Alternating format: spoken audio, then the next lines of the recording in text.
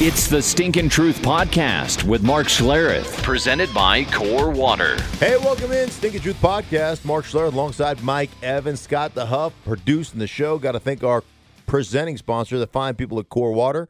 HydrateWithCore.com for more information. I'm telling you what, you can find Core Water anywhere water is sold. Perfectly balanced, pH level of 7.4, matches your body's own chemistry, so you're getting the proper hydration. I'm telling you what, I always have a bottle of Core Water with me wherever I go because it's delicious, award-winning, crisp, clean taste, and I'm telling you what, do a great job. HydrateWithCore.com. Speaking of hydration, I had to hydrate a little bit last night after yesterday's experience I had.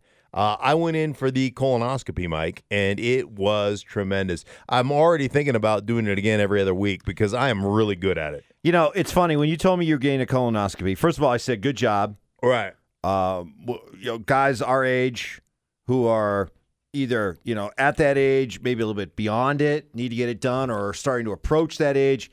I think it's really cool that you're so willing to come out and share this, a very private thing that you're willing to share, in the idea of getting people out there to make sure they take care of themselves, which I think is awesome. Right. Now, the flip side of that is that anybody who's ever gone through a colonoscopy always talks about the procedure to get ready for it.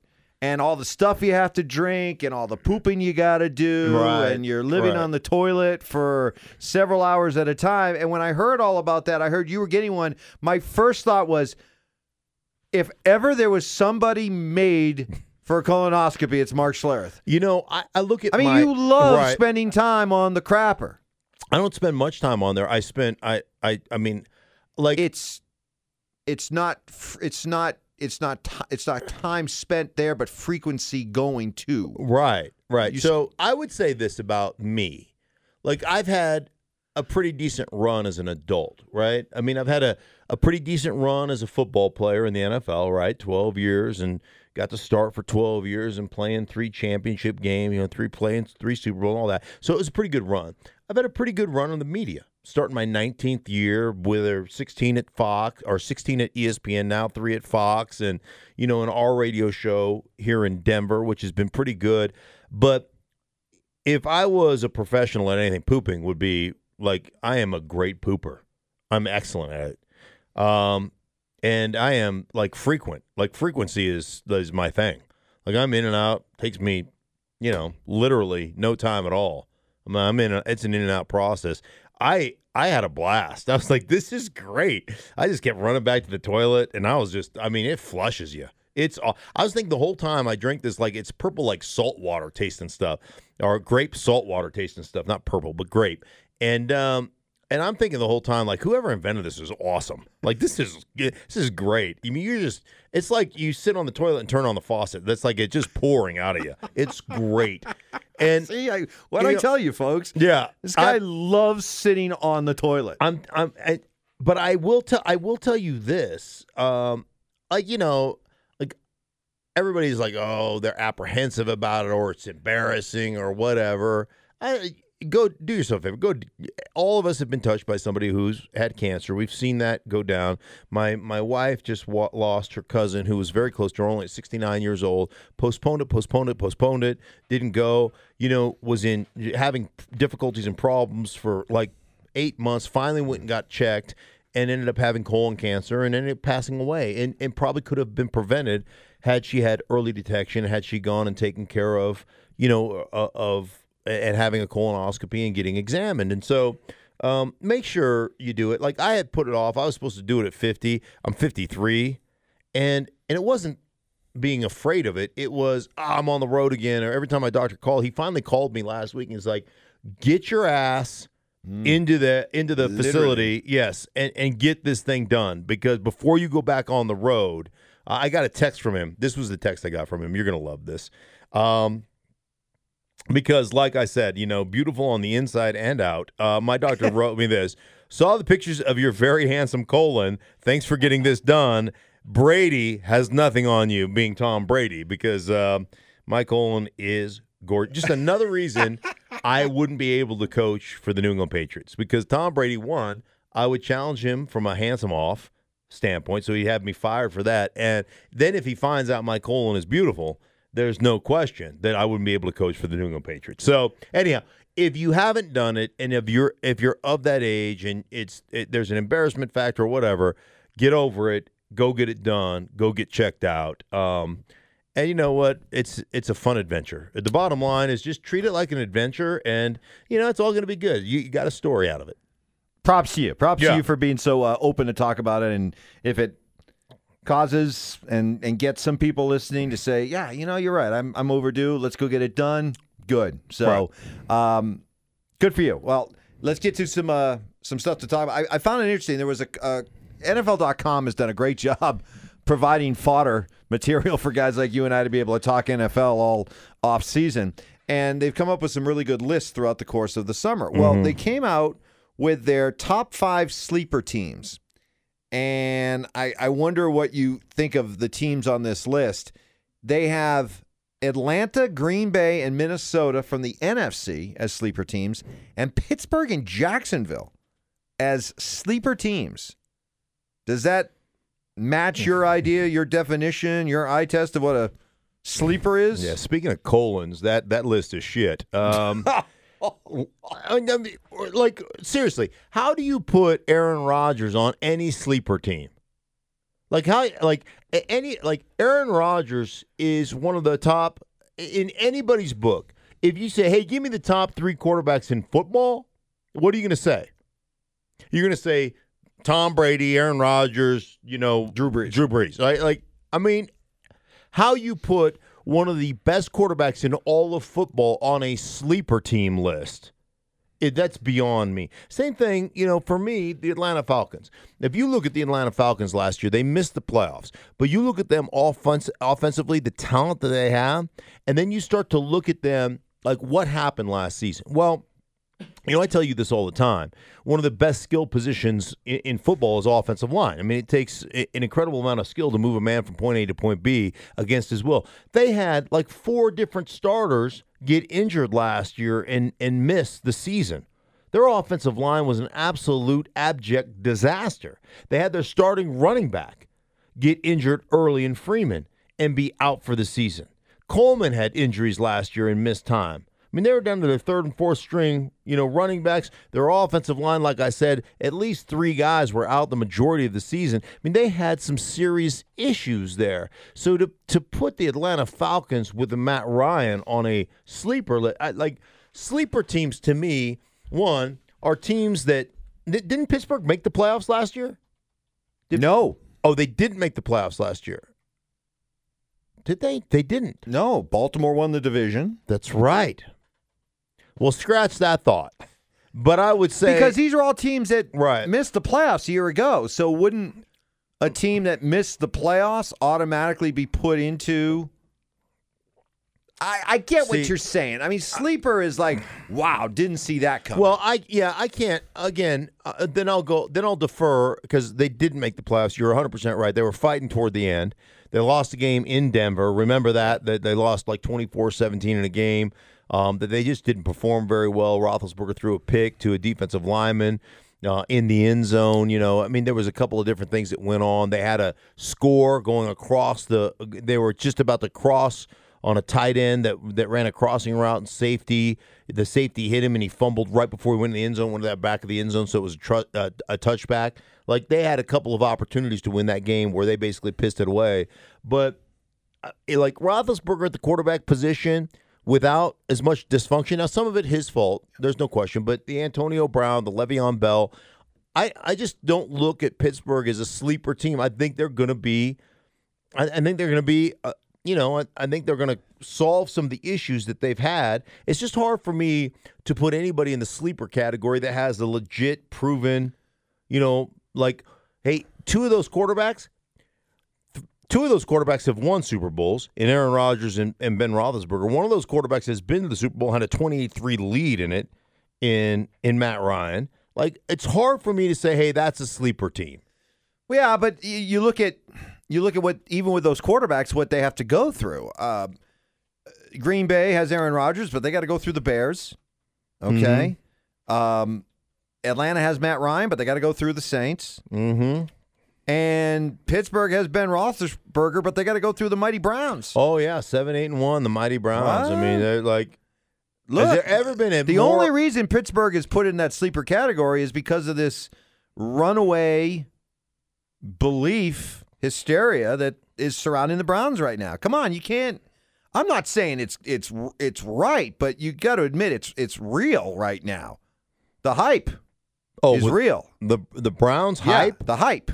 Listen, this is a football team that has had several generations of just bad decisions. Then they went out and got themselves a real football guy in John Dorsey as their general manager. And, like, you look at their roster, and when I called one of their games last year, you look at their roster, and you're like, this is a pretty damn good roster. Like, their back end, their secondary, they've got legit corners, some legit safeties. They've got some athletic linebackers. Their defensive line is outstanding. People you don't even know, like guys like Larry Ogunjobi and, guys that they went and got Olivier Vernon, right, from the Giants. And now obviously Myles Garrett is phenomenal. I mean, they are loaded. You look at their offensive side of the ball, their offensive line they're bruisers. They beat people up. Got a stable of running backs that looks great. They've got a young quarterback who's dynamic. They've got wide receivers and tight ends that can make plays. I mean, there's no question. There's a reason for the hype. Now, does all of it come together? One of the things I've always thought, Mike, is it's much easier to deal with disappointment and to respond to disappointment than it is to respond to hype. Because guys start believing in the press clippings, and guys human natures tend to not do the work. Like, it's easier to respond to adversity. But when I start thinking of sleeper teams, man, I think of teams like, show me teams like, you know who's a sleeper team to me? San Francisco 49ers. Okay. Like, yeah, your defense was an issue last year. You couldn't develop. You never had a pass rusher. You went out and solved that through free agency and through the draft. Like, you get your quarterback back in Jimmy Garoppolo, who is never, like, he's always had great potential, but he's never really put a full, he never put more than 5 or 6 games together. So, like, he's coming back. Your whole receiving core was broken last year. Your running backs were like that, to me feels like a sleeper team. Like, feels like a division where Arizona is, come on, that could be a train wreck. The Rams are really a good team, but they feel like, in Seattle is a team that probably has, with Russell Wilson, the contract they've given him, and some of the defensive, components leaving, and Richard Sherman and some of the other guys, and Earl Thomas now gone. That feels like a team that you can sneak up on a little bit. And I think you're talking about, so sleeper teams for you are those teams that were kind of in that 5 to 6 win world last year that you think can make a jump. Let's say maybe a Buffalo, right?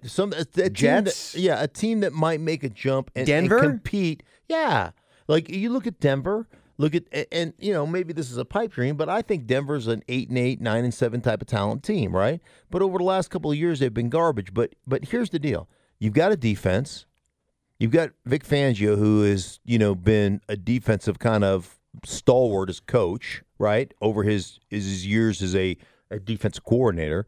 So, and you've got some players in Chubb, and you've got some players in Miller and Chris Harris Jr., and so you've got some outstanding players. You've got a chance to be pretty good. Now you've gone out and solved your quarterback conundrum with a veteran quarterback in Joe Flacco. Maybe not the greatest, but a guy that if you put enough pieces around him can play. Like, that to me is the definition of potential sleeper. Like, isn't the formula to at least get back into competitive football and fighting for a wild card team? Isn't it, hey, can we play great defense? Can we tackle well? Can we hold opponents down from a scoring standpoint? And can we put some players around our quarterback to where we can be competitive? Like, that would be a team that would interest me when we talk about, it's kind of like Jacksonville. I don't mind Jacksonville because we know that Jacksonville has got some outstanding, all 3 levels of their defense. They've got outstanding players, all 3 levels. They got D-line that can rush the passer and stop the run. They got some linebackers that can flat run. They've got, like Jalen Ramsey and some of the other guys they have in their secondary, really good players. And they've been a quarterback away from making good plays. Now, is Nick Foles the guy that he's been, bailing the Philadelphia Eagles out in crunch time the last couple of years? is Nick Foles the guy that basically was going to retire before Andy Reid said, let me give you a year of football rehab here in Kansas City? He was just going to walk away from the game after getting, dumped by Philadelphia and then getting beaten up in the Rams system with Jeff Fisher. And then, he's going to retire, Mike. He was done. And, he's America's sweetheart. But, Nick Foles, like, which one is he? But the Jacksonville makes sense to me. Like, I'm okay with that pick. Like, that's a good pick. Speaking of the Packers, it's kind of funny because, honestly, I didn't even know this guy existed. I don't make it a point to know the ins and outs of the Cincinnati Bengals, a team that I do not think will be a sleeper team. Right. But somebody named Carl Lawson came out and kind of took on Aaron Rodgers. Said that Aaron Rodgers is easy to sack. Right. He had 49 sacks last season, did Aaron Rodgers, not Carl Lawson. Yeah. Although Lawson did that would be a record of Carl Lawson. He did have 2.5 sacks of Rodgers back in week 3 of 2017, which was part of an overall 6-sack day for the Bengals. So, what about the idea of, is this something that we need to hold against Aaron Rodgers? The idea that, hey, man, in a league in which everybody's getting rid of the ball in 2.1 seconds, what are you doing holding on the ball and patting the ball and putting yourself out there not only to be sacked, to stop drives, but to put yourself at a risk of being hurt? Yeah, and I think there's a couple of different things that are going on there. We've had this conversation where Aaron Rodgers said, I want to control things from the line of scrimmage and stuff. When you have a supreme athleticism and you're holding out for the big plays and you're doing those things, what ends up happening to you oftentimes, you hold the ball too long, right? It's not a baby. You pat that thing one more time, it'll burp. It's not a baby. Get it out of your hands. And the guys that orchestrate from within the pocket, the guys that can't run, the Bradys of the world, the Peyton Mannings of the world back in his day, they could subtly shuffle around in the pocket, but they're not getting out of it. They're not extending plays. They want to push the ball, right? They want to get it down the field. They want to push the ball out. They want to get it into a playmaker's hands in stride and let that guy, do the dirty work. And I think there's a lot of value in that. And sometimes, and I've said this before, when you've been gifted athletically, oftentimes your default mechanism when things break down is to rely on athleticism. And Aaron can certainly do that. I just, I think there's value in getting the ball down the field like what was the old saying? Matriculate the ball down the field, right? Who was that? Hank Stram. There's value in that, and that's today's NFL, spreading it out and getting it to the edges, and there's a lot of value in that. I would, as a former offensive lineman, I love it when the quarterback gets the ball out of his hands quickly. It's less time I have to protect. A very smart guy once said, I don't know who it was, that he subscribes to the 70-30. Right. So the idea being that 70% of the time, you want your quarterback just to be running the offense. Right, on schedule. And on schedule. 30% of the time is when things are off schedule and you fall under that category of making something out of nothing. And you'd rather have an offense, you'd rather have a quarterback that operates under that 70-30 ratio. And I think of guys like Peyton Manning or Tom Brady who they're more like in that 80-20 world, 90-10 world, where they look at a play that clearly isn't working and Brady will just disgustedly just throw it in the ground. Manning will do that. Manning took the self-sacks where you just see that, this isn't working, he'll fall down like he got taken out by a sniper. And to me, I'd much rather have my quarterback do that because the likelihood under this 70-30 model that somebody very smart talked about one time is the idea that, okay, you got me on that play.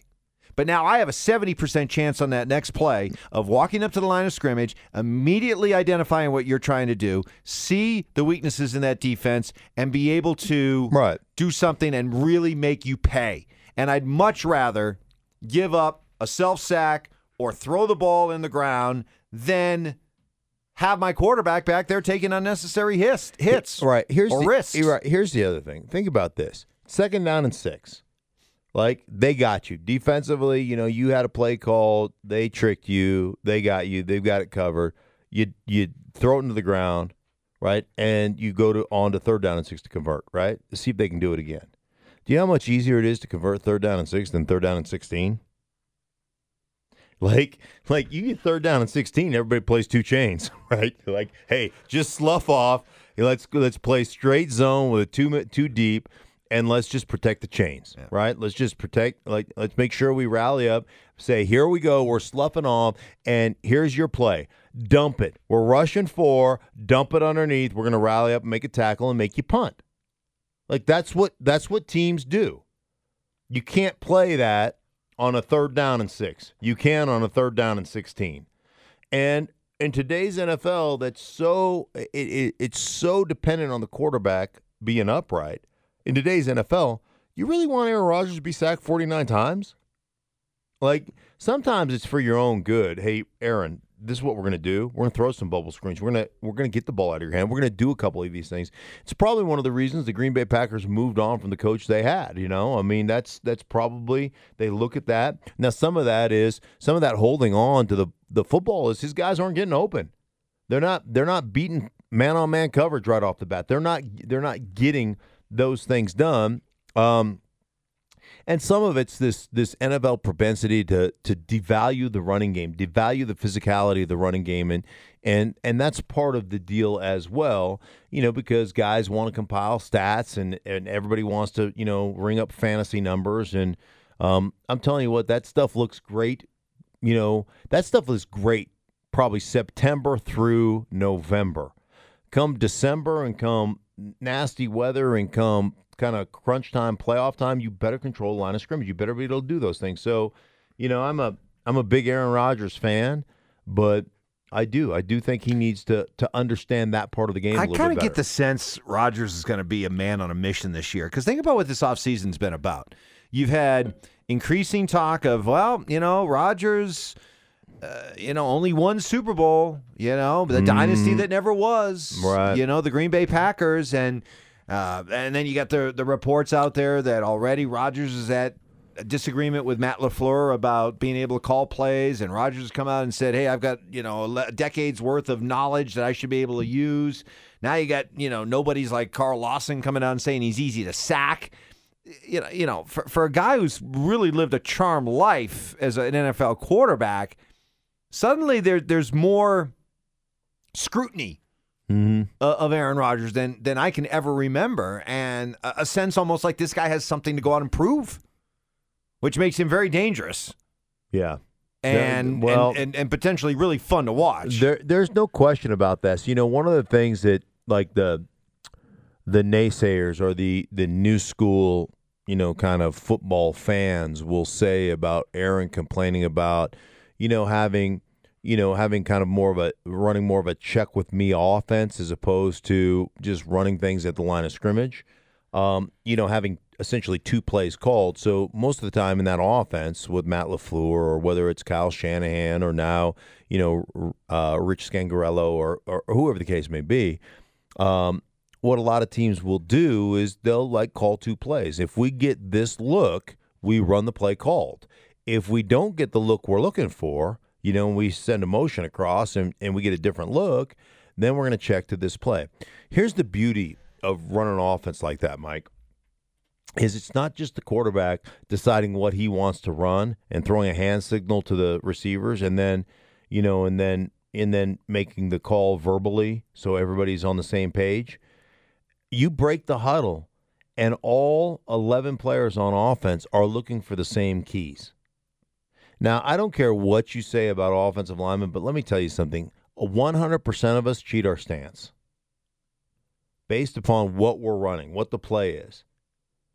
And frankly, I don't give a shit if you know that we're running the ball, because I just feel so confident my skills are better than yours, and that if I execute my technique correctly, I'm going to whip your ass. Like, I'm a believer in the work that I put in. And so the problem that you get into when you give the quarterback complete freedom to run at the line of scrimmage is, guess what, as an offensive lineman, you're already at a disadvantage because the guys you're playing across from you are way better athletes than you are, right? So you're already at a disadvantage. I would rather break the huddle and look at the same keys the quarterback's looking at and saying, I know what we're running before he even makes a call, before we even get into the audible. So now I can get into something that's comfortable for me and be ready to execute, be ready to spring out of my stance. Like, there's, all the quarterbacks want that freedom. Why? Because it's good for them. But is it good for us?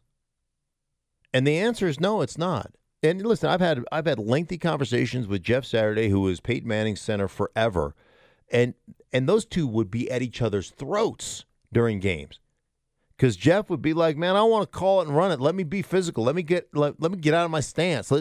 Can we, and Peyton wants to let the clock trickle down to 8 seconds before he makes a call. You have to understand, again, and I say this all the time in this fantasy football world that we live in, you have to understand the complementary nature of what's good for all of us. What's best for us as a unit. Not just what's best for me or where I can compile the most numbers, but what's best for everybody so that we can have success. Because ultimately, to me, it's not about putting up a bunch of numbers. You know what it's about? Rings. That's what it boils down to. And what's the best? That's the beauty. Like, I got in this Twitter argument with a bunch of those are easy to win. Yeah, a bunch of Patriot haters, because Bernard Poller said that on Twitter that Brady was nothing but a system quarterback, like anybody. And I'm like, for Bernard, who was a good player in the league for a long time, I'm like, dude. Okay, the system is, how do you want us to win this week? You want us to win by rushing for 200 yards? You want us to win by throwing for 500 yards? Do you want us to, their system is, let's exploit the weaknesses of that particular defense, some things they don't do well, so let's change our system from week to week. That's your system. Like, the fact that guy is okay with handing it off 35 times or throwing it 55 times. He's the only quarterback in league history, I think, that has a positive over 500 winning percentage when he throws it for 50-plus attempts. Like to call him, to use it as a derogatory term, system quarterback. And then I'm in this argument with people, and people are like, he's nothing more. I'm like, you don't know jack shit about this game if you just think that Brady, is just a pure and total, a pure and total kind of. It's the idea that, look, it's all Belichick. Yeah, that Belichick made Brady. Right. And I go, you just don't know shit about the game if you think that, Brady probably, Belichick said, this is our culture. But you know what? Belichick couldn't have kept that culture for 18 years without Brady accepting hard coaching and like Aaron Rodgers coming right out. I mean, his new head coach, who's in his 30s, isn't there for 4 weeks, and Rodgers is already complaining about, I don't like this offense. So the guy that's in charge of executing it on the football field is already basically circumventing the authority and emasculating his new coach because he doesn't get his way at the line of scrimmage. How's that going to work? Seriously. Brady has done more for that culture, because I've got guys inside that locker room who have told me, man, the way Belichick talks to Brady in those meetings, Brady wouldn't have to put up with it. Hell, Robert Kraft is his dad. He didn't have to put up with it. I could get a quarterback from Foxborough High to do the shit you do. You suck. Just going after Brady. He allows him to coach him that way. There's a lot of guys that wouldn't allow it. You think Ben Roethlisberger allows Tomlin to coach him that way? You think, seriously? So I'm just telling you, they have helped make each other. There's no question. But to speak about Tom Brady, in the same sentence, you'll say Tom Brady's nothing more than a system quarterback. Joe Montana's the best quarterback. Whoa. Joe Montana executed Bill Walsh's West Coast offense. And, oh, by the way, the guy who supplanted Joe Montana in Steve Young was a guy until he got to San Francisco and got into that offense. They're both Hall of Fame quarterbacks. They're both tremendous. They did a great job executing that system, and they made plays outside that system when they had to. But for crying out loud, to act like it's a derogatory term, it just irritates the crap out of me. And it's something that I've always believed, and this is, coaching matters, players matter more. It's always about the players. Yeah. Always about the players. And it's why I hope against hope that Bill Belichick coaches for 5 years at least after Brady hangs him up. Because I'd be fascinated to see what his record, what the record is, how it looks, the eye test, everything. If he's forced to coach somebody else other than Brady, and it's not a clear-cut stud quarterback. Because what I believe firmly is that he'll become 9-7, 8-8, 7-9 type coach. If he's forced to deal with and coach what most coaches have to deal with at the quarterback position. Look, whenever it comes down to the great coach-quarterback duos out there, I'll always take the quarterback. That's the biggest reason why. You know what? Always. The other one I get? Well, he won 11 games with Matt Castle. They were 18-0 at one point the year before. Right. That's what people. They were 16-0 the season before. That one bugs me. Yeah. They went 11-5 with Matt Castle. They were 16-0. Mm-hmm. Okay. There was right away a 5-game difference between Matt Castle and Tom Brady. And when you're talking about the difference between 16 and 11, 5 wins, that's a hell of a lot more of a difference than, let's say, 10 wins and 5 wins. Right. I mean, a heck of a lot more. Yeah. I'm just telling you, it just irritates me. Give the guy credit. The guy is the greatest quarterback of all time. He's got 9 Super Bowl appearances, 6 Super Bowl wins. It is what it is. But that's the world we live in now. I'm sorry to get you fired up. That's okay. I don't want to put any stress on your colon. My colon is stress free. It is stress free. It's loose. It's relaxed. I'm telling you what. I mean, thing is amazing. It really is. You should do a case study on my colon. Again, I have to give you credit because most anybody you run into would be like, yeah, I got a colonoscopy yesterday. They'd be so sheepish about it. You are just so damn proud of it. You're proud of. I mean, you are. I've never seen anybody more proud of his colon than you are. I'm really like I said. I am all the things all the accomplishments. There is nobody that's ever run through that test like I ran. Yeah. It was easy. I mean, you're a 3-time Super Bowl champion. I think you're right now more proud of how you aced the colonoscopy test. There's no my wife's like, you're going to be up all night, run to the bathroom. I took the liquid. I sat, it was in the every 15 minutes for 2 hours. I was done. I was slept through the night, felt great, got up the next morning, had a cup of coffee, took the next poop juice, just take some poop juice, and the next thing I knew, poo-poo juice. They should brand that as poo-poo juice. Poo-poo juice. So I swigged down the next bottle of poo-poo juice, and I was back on the toilet 2 hours, and then my wife's like, "There's no way you're going to be able to walk the dog." I go, "What are you kidding me? I evacuated that a long time ago. I'm good." We walked the dog. I fertilized the lawn. Oh. Yeah, no, never mind. Not Sorry.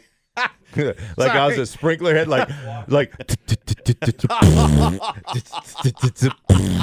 No, not like that. I actually used a bag of fertilizer, Mike. I didn't fertilize it with my butt. But yeah, so go out. The moral of this story is go out and get yourself checked. Exactly. All right. All right, for everybody involved in the Sink Truth podcast, for our presenting sponsor, Core Water, hydratewithcore.com. I'm Mark. That's Mike. That's Scott. Thanks for listening. We'll be back with you next week.